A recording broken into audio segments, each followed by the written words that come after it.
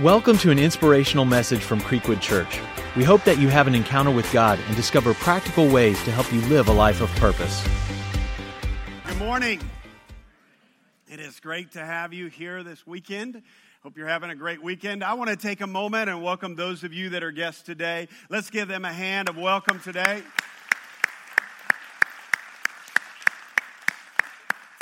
You know, as you can look around, we are packed. We are in overflow also, and this is a great opportunity for me to invite you to Saturday night service. Do you know that if you come on Saturday night, you just get to sleep all day on Sunday? And Chick-fil-A is open on Saturday nights. But if you can, we would love to ask you to move to the Saturday night service at 5 o'clock. And, you know, this is a good problem to have, amen? All of our services are growing, and we just love what God is doing. And, you know, if you're a guest with us this morning, we want you to know that it's special for you to be here, and we want you to relax and enjoy this service today. And just as a small way of letting you know we appreciate you being here, we would love to buy you lunch, and on your way out, stop by the Information Center, and they'll give you some gift cards to a great restaurant here in town. So thank you so much for being here today. You know, this is Palm Sunday, and in churches all around the world, people are celebrating the significance of the beginning of Holy Week, which leads to the greatest event, the greatest moment that humanity has ever faced and ever experienced, and that is the salvation of our souls. And the moment that Jesus Christ hung on that cross and then later on was raised from the dead. And we as a church, are so excited about what God is going to do this next week. And this week is all about preparation going into the Easter weekend. And we are going to be having three identical or 6 services over 3 days, starting on Friday, Saturday, and Sunday. And we're super excited about this. But, you know, Palm Sunday is really, like I said, it's a big deal, and it is the moment that Jesus Christ entered into Jerusalem, and it was the beginning moments of him heading to pay the ultimate price, and that was to give his life for our sins. And so I want to share just a few moments with you if you've got your Bibles and want to go to 1 John chapter 4, verse 9. John chapter 4, verse 9 is the scripture that I want to read to you in just a few moments. But, you know, when you think about and your mind goes to Easter and what it means, and I know a lot of you are already getting ready, and, man, you're like, man, I want to get a new outfit, or, you know, we've all got different memories about what Easter is about. One of the things that I love about Easter is you get to eat all the candy you want. Y'all know I don't have a sweet tooth, I have sweet teeth. And I look for any excuse to eat candy, and I love the food that is associated with Easter and all getting family together and all that is a special moment. But you know what happens though is in the midst of all that, sometimes we forget what this is really all about. And as I said, as we prepare for that, I believe that one of the most powerful things we can do is really bring our focus in on why it is that Easter happened. And I would say to you, the number one reason why it happened, it is because our God loves us. This is always and always will be about love. It is the love of a God that is crazy about humanity, that sends his only son to die on the cross. And the symbolism of the cross, that when Jesus Christ was going up and paying that ultimate price and going through the agony of the sacrifice of giving his life, it was all about communicating to us is that nothing can separate you from my love. That's the kind of God we serve. That's exciting, amen? I mean, that is exciting to know that we are loved that much. Easter is about us understanding and reminding ourselves that God paid the ultimate price to show us that he loved us. In fact, the Bible says in 1 John chapter 4, verse 9, it says, this is how God showed his love among us. He sent his one and only Son into the world that we might live through him. This is how God showed his love to us.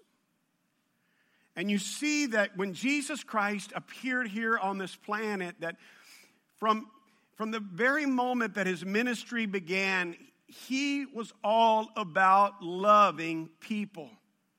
It was what drove him to do what he did. And you see this even in the moments that he says this in John chapter 13, verse 34. He says, a new command I give you, love one another as I have loved you. So you must love one another. By this will everyone know that you are my disciples, if you love one another. Basically, what he says this in this commandment, in the greatest commandment he says to us is that he says, you understand how much I love you and how much I care about you and what I've done for you. In the same way that I've loved you, I want you to go love people. With that same kind of crazy kind of love, I want you to love people. And the early church grabbed a hold of this and they lived this out.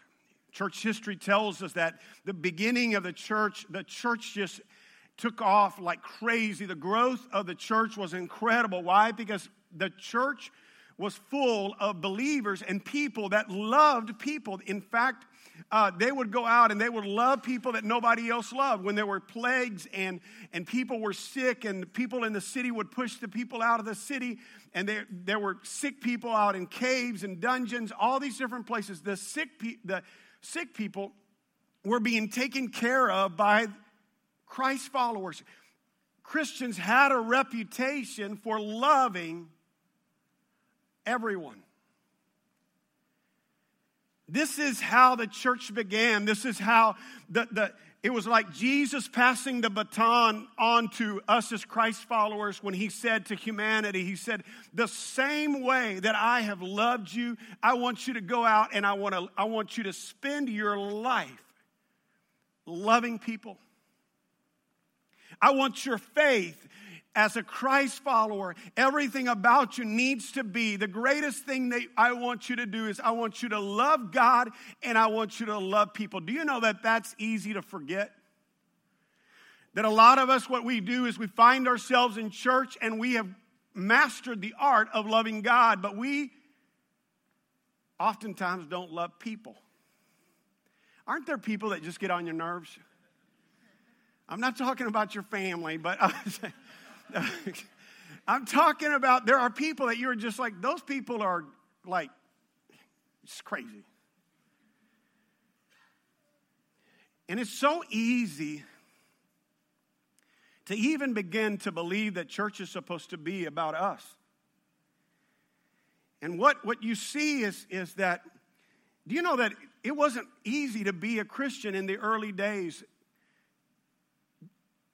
The church didn't grow, again, because they had great worship. The church didn't grow because it was easy. In fact, they were persecuted. It was not easy. It grew because they loved people. Their central focus was the mission that Jesus came, and that was to love people. And what happens in the church is we forget this. I love what Erwin McMahon is talking about this and this dynamic of what has happened in the church. And he says this in talking about why the church in America is in decline. He says this, Erwin says this, he's a author and pastor, pastors a church called Mosaic, and he writes this, he says, we are in an era in the church in America that is more self-indulgent, more self-serving, more spiritually narcissistic than the church has ever been. In other words, what he is saying is all over the country, people gather for themselves. In other words, church has become about us. And I want you to hear me today, and I pray that this, if you don't hear anything else that I say today, is that Jesus Christ did not climb up on a cross for us to just have good church services. He did not pay the ultimate price with his life to save the world for us to just be able to say, we gather together in a church full of Christians. Do you know that church is the only institution that was created for people that don't go there? I know that comes as a shock to some of you because you thought the church was for church people. But the church really is for people that don't come here. That the mission and the heart is we carry on what Jesus Christ came. The mission that he came, the thing that drove him to the cross, the thing that caused him to die and to be raised up in power is to show and communicate to the world that no one is beyond my love. And he has empowered the church, all of us, to grab the baton and say we will carry that same kind of love. When we are overwhelmed with the thought of how much God loves us, we in turn go and say, I'm going to show this crazy kind of love to people. And I'm just going to say this to you, is that it is so easy to forget this. And that where we begin to believe that church, again, is supposed to be about us. And we are already thinking about Easter, and we're thinking about, man, we want to celebrate this, and it's just about us. And we show up, and I know this is going to offend some of you, but I'm okay with that. But we show up today, and a lot of us have the attitude of God ought to be happy because I did him a favor to show up at church. I could have stayed home. I could have done a lot of stuff. But I'm here. And church has just become about us. And it's just become about us. Aren't you glad you came to Creekwood today? Some of you are like, ooh, this is heavy. We got to get ready for Easter. And listen to me, what happens is that it becomes about us. And I want to show you something that I believe is one of the biggest barriers to us loving like Jesus Christ loved. It's when we begin to make this all about us. And we have the side that this is all of us, and this is them. And they're over here. And this is us. And those are those people over there. You know that what happens in our faith, and a lot of us as Christ followers, and listen, we've all been guilty at one time or another. We become masters at being side takers. We're all about what side we're on. Just go look on Facebook and see how people throw up on Facebook trying to prove their side. Trying to communicate to the world about this is us and this is those people over there, and all of y'all are messed up. And this was infiltrating even in the early church. It started to be, and this is why you go read it. The religious people were already trying to pick sides.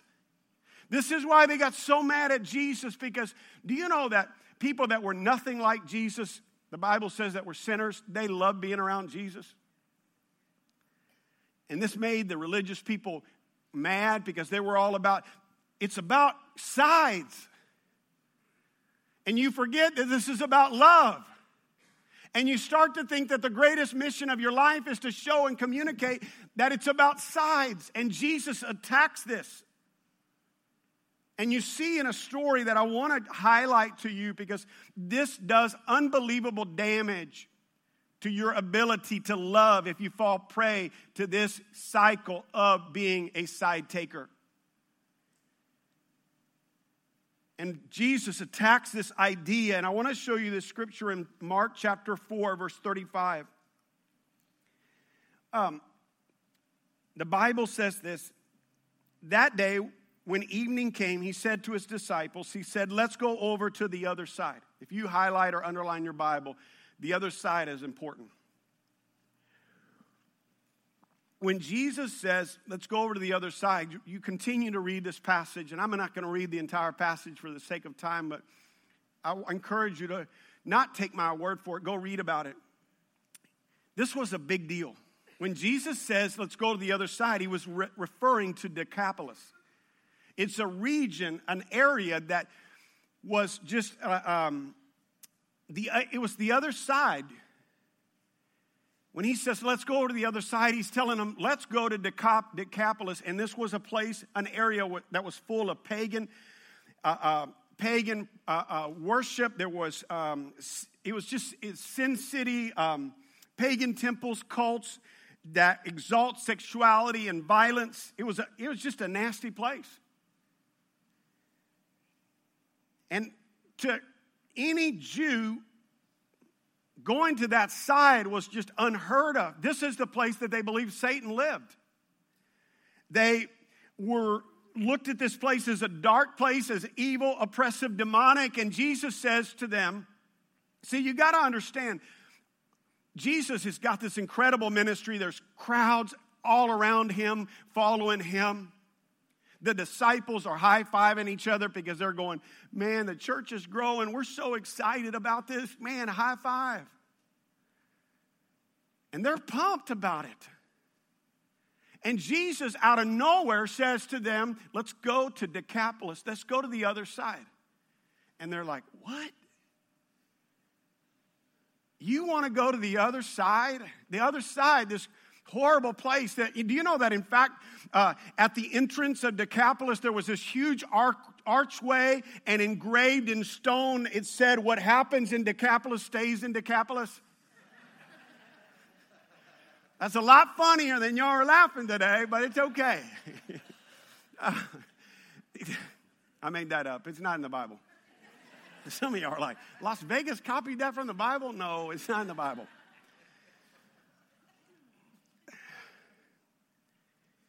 He says to them, boys, let's go to the other side. And they're not wanting to go to the other side because they're just like us. That they're like, you know what, this is my side and there's this other side. And again, it's so easy to fall into start being a side taker where you start to believe that, you know, there's people that matter and there's people that don't matter. And I'm on that side and I'm not on this side because those people over there, you know, they're crazy. They don't matter. I know it's not politically correct to say that, but you think it in your heart. Is that you just kind of go, well, I'm on this side over here. And you know, the Baptists think they're on the right side, right? And they look at the Catholics and they're thinking the Catholics, man, those people are messed up. All they do is sit around drinking. I'm just kidding. Y'all don't get offended. Come on, y'all play. Laugh a little bit. The Catholic look at the Baptists and they're like, you know what? Those people are wrong. And I'm on my side and they're on, and we're all about taking a side. And we're proud of it. And we pride ourselves in saying, I'm on this side or I'm on that side. I'm right. And those people over there are wrong and I'm on this. And we work hard at making sure people know what side we're on. We're looking for, we're like, I'm on the side of, man, the good people. There's the bad people. They're on that side over there. I'm like, you think about like, let me go back over here. I'm on the good side. You know, and the bad side, the ungodly people are over here, and they and we're going to have special prayer at the end of service for these people over here.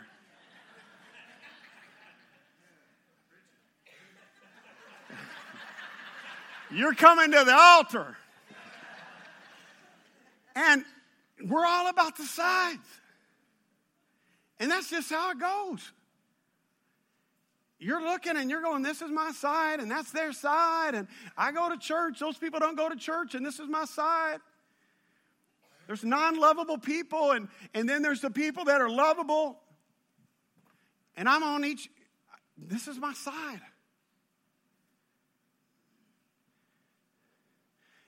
And we just kind of drift down the slippery slope that our faith becomes all about what side we're on. Some of you are like, ooh, he's going there. I heard that. And we're like, I know my side. Look, it's just coincidence that the Democrats are over here. Some of y'all are getting, Democrats in here are getting them. Don't get mad at me. But we're all about our side. And we think the greatest mission of the church and as Christ followers is for us to beat the drum to the world that this is all about our side. And we're side takers. And we're more concerned and more consumed with taking a side than we are about showing the love of Christ. You know that the love that he had for this world that drove him to get up on a cross and be nailed to that cross? Do you think that God did that and gave his only son for us to be side takers? This right here, taking sides, it's what I believe is destroying the church. And this is what Jesus is trying to attack with the disciples. And he takes them to the other side. And they get to the other side. And it's kind of funny. I don't know, my sense of humor, those of you that know me well, I see funny. And sometimes y'all may not see funny. I just see funny. When I read the Bible a lot of times, I can imagine the disciples, they just left a huge crowd. They get on the boat. Jesus says, let's go to Decapolis, this crazy place. They get there. There's only one guy showing up at the beach. And he's crazy. He's a freaky dude. He's a freaky guy that is screaming, that lives out in the, don't miss it. Go read this. He cuts himself with rocks. He screams at the top of his lungs. How would you like for him to be your neighbor? You'd be like, this guy cannot live in my cul-de-sac. He's kicked. Nobody wants him in their neighborhood, so he has to go live in the cemetery.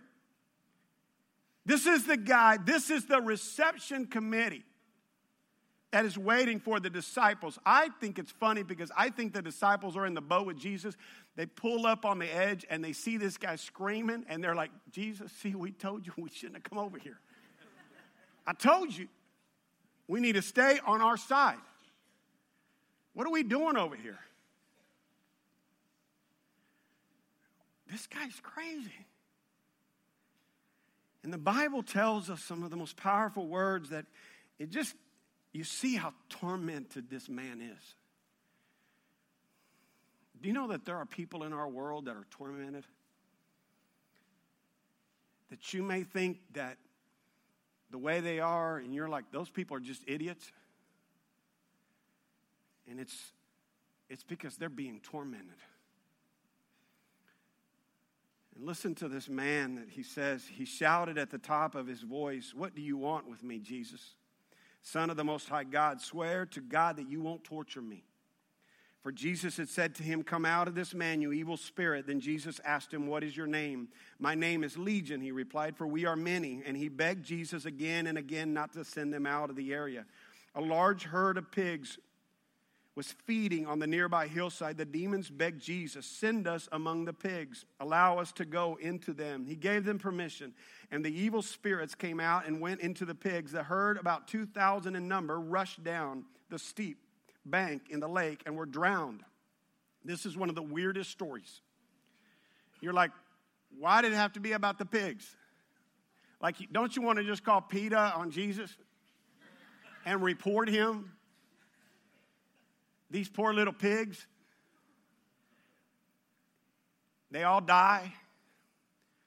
But this man is changed. This crazy guy is changed. The Bible tells us he's all of a sudden in his right mind and puts clothes on, and he's going around, and the people in the community hear about the 2,000 pigs that died, and this guy is going around normal. The guy that was a freaky, crazy dude that's going around, now he's changed, and they're fearful of it. They see this, and all they see is the power of God that has changed a man, and they actually tell Jesus to leave. These guys, they're so fearful of all of this. They're like, Jesus, would you just go? Because you can't, would you just go? And the Bible tells us in verse 19 that Jesus getting into the boat, Mark chapter 5, verse 18, as Jesus was getting into the boat, the man who had been demon-possessed begged to go with him. Which I can understand. This guy has been changed, and he's like, I'm a new person. I don't like all these people. Jesus, would you just let me go with you? And Jesus did something crazy. He did not let him go. And I think that this is, again, funny to me because the disciples probably going, thank the Lord he can't go in our boat. Because he might relapse. We're getting out in the middle of the water, and he might relapse. Isn't it true that sometimes, some of your closest friends that God has changed their life, you're like, you know what, I'm glad God changed your life, but you just kind of stay over there. I don't want to be a close friend with yours because I don't trust you. And we don't truly embrace people the way Jesus embraces people. But Jesus had a purpose for him staying. Jesus gives him instruction, and he says to him, he says, go to your family and tell them how much the Lord has done for you and how he has had mercy on you. So the man went away and began to tell in the Decapolis how much Jesus had done for him, and all the people were amazed. Now, there's something about this story that a lot of us don't really realize because, and I want you to get this because it's very easy to read through this story and not really get this point in the story. Because what happens here is that the first time Jesus goes over there with the disciples, what happens? The only welcoming committee he has is one freaky guy. Freaky Freddy is there, and he's standing there, and he gets saved. If your name is Freddy, I'm sorry. He gets changed. Jesus Christ delivers him. And what's crazy is the first time he goes over there, the crowd asked Jesus to leave. The second time Jesus goes back over there, the Bible tells us he goes back. Later on, the Bible doesn't tell us how long, but Jesus goes back over there. And the Bible actually tells us in Mark chapter 5, verse 21, when Jesus had again crossed, this is the second time he goes over there, again crossed over by boat to the other side of the lake, a large crowd gathered around him while he was by the lake. Do you know that this is such an amazing moment because this is one of the most amazing responses. The second time he goes over there, Jesus gets one of the most amazing responses that he ever gets in his entire ministry. That people are all crowded around Jesus. They're wanting him to touch him. They're wanting Jesus to touch them, to heal them. They're so excited about Jesus. What was the difference from the first time to the second time? The difference was the guy that was changed went around telling people his story. And you know what started to spread around? The rumor was going around is that, you know what, this Jesus, this Savior that's full of power, he actually cares. And I'm not being intentional having the Democrats over here. But he actually cares about the wrong side. Some of y'all are already getting mad at me. Again, if you're a Democrat, please don't get mad at me. He actually cares about the wrong side. He cares about us. The people in Decapolis are realizing that Jesus cares about us. He cares about me. Do you know that there's people out in this world that don't really believe that Jesus Christ cares about them? Because this is what's been communicated to the world, is that, there's two groups. There's the holy people and there's the sinners.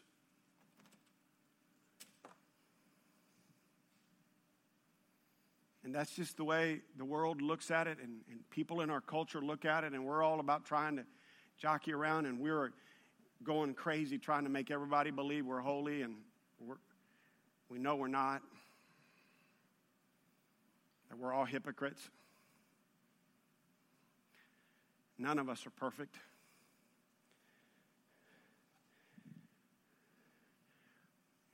See, when Jesus came, he did something that was one of the most unbelievable things that anyone had ever done, is that he came and he said, there's only one side. And he said, all of humanity we're all sinners. And that no one is holy. This is why Jesus Christ had to pay the ultimate price, to give all of us the right to be on the side that is forgiven.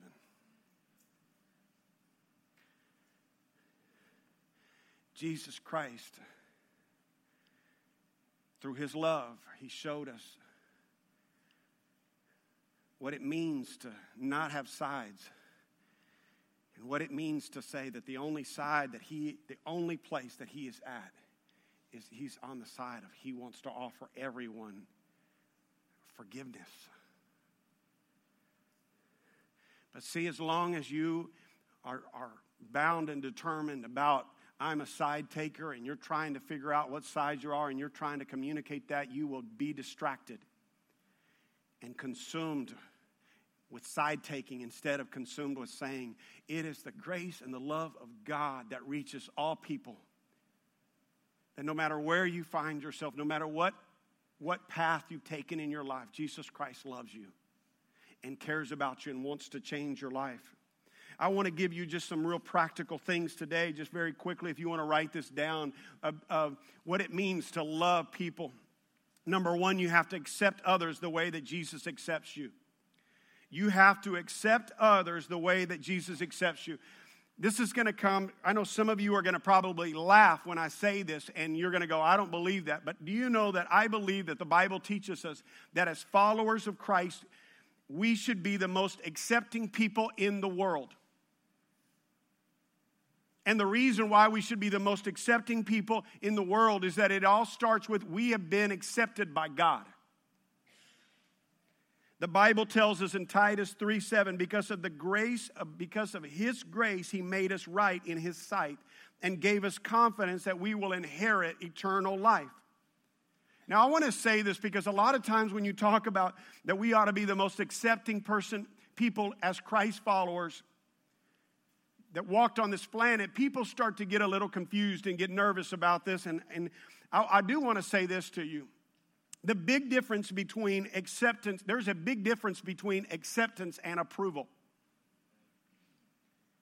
You can accept someone and love someone without approving of everything that they do. Do you know that Jesus Christ accepts me and loves me, but there are things in my life that he doesn't approve of? There are people that I'm very close friends with that I accept and that I love, but I don't approve of their lifestyle. But that doesn't mean I can't love them and I can't accept them. This is where we get hung up because we're like, well, if I accept and I love them, it means I'm approving of them. And you're like, somebody's got to convict these people. If I accept them and love them, who's going to convict them? Well, I would ask you this. Have you ever heard of the Holy Spirit? Have y'all ever heard of the Holy Spirit? Do you know that it's the Holy Spirit's job to convict people?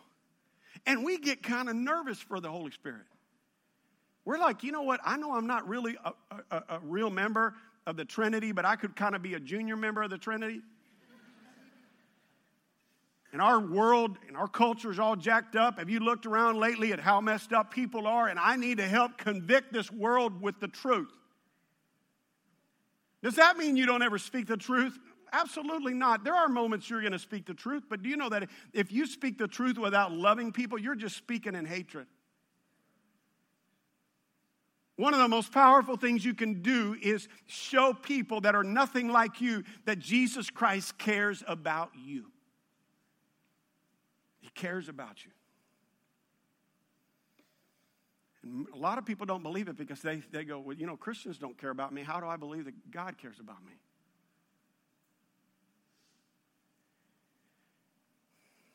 Romans 15:7 says, accept one another then just as Christ accepted you in order to bring praise to God. Accept one another then just as Christ accepted you. Number 2, the last area is believe in others like Jesus believes in you. Believe in others like Jesus believes in you. You know, there's something powerful that happens in the human soul when somebody believes in you, when you don't even believe in yourself.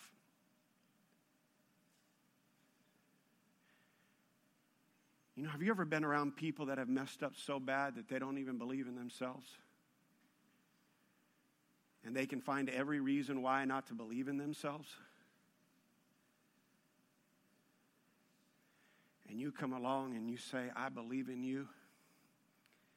Not because you have willpower, not because I know you're going to pull through with your own strength, but I believe in you because I serve a God that a grave couldn't stop him from showing his love to us. That I serve a God that has changed my life. God's changed me so I can believe in you.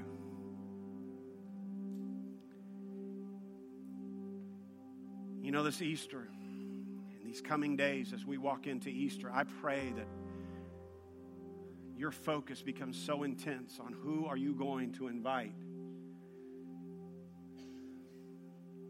Who is it in your life that needs the gift, this amazing gift, this wonderful gift of starting over? You give him that gift of you saying, I believe in you, and Jesus Christ wants to give you that gift of starting over. I want you to be praying for our services. I want to challenge you to pray for our services. I want people to experience Easter, to experience God moving in their life. It's going to require us praying. I'm challenging you to invite people. Don't just inform people about Easter services, invite them. Challenge them to say, you know what, man, would you meet me? I'll go with you. I go to this service or what service. We have services Friday, Saturday, and Sunday. 6 services that you can choose from. Man, what service do you want to go to? Let's go to that service. Then let's go out to eat. Like, invite them. Let love be the driving force. That you say, you know what, it is the love of God that it is overflowing in my life that I want to invite people. The last area is I want to challenge you to participate with us. Participate in this Easter by make sure you get your tickets. The ticketing is what helps us create a great experience for those that are their first time to come to church. We try very hard to create a great environment, and the ticketing, they're free. You just go online and get the tickets that you want, and it just helps us know what services we're able to accommodate people in. I want to pray with you today, and I want to ask you just to bow your heads for just a few moments today. You know, if you're here today and you have never accepted Christ, I want you to know that Jesus Christ loves you so much, and he cares about you. And right there at your seat, I want to challenge you just to accept Christ, accept his love. He loves you unconditionally. Just say, Jesus Christ, would you come into my life? Would you forgive me of all of my sins today? I make you the Lord of my life. I receive your love today. Father, I also pray for every person here today. God, I thank you for their life. I thank you, God, that all of us have received your love in our heart. God, may we be reminded every single day of your love. May we be people that love with your love that you've shown us. We thank you for this, God. In your holy name, amen. Thank you for listening. For more messages and information about Creekwood Church, visit us at creekwoodchurch.com.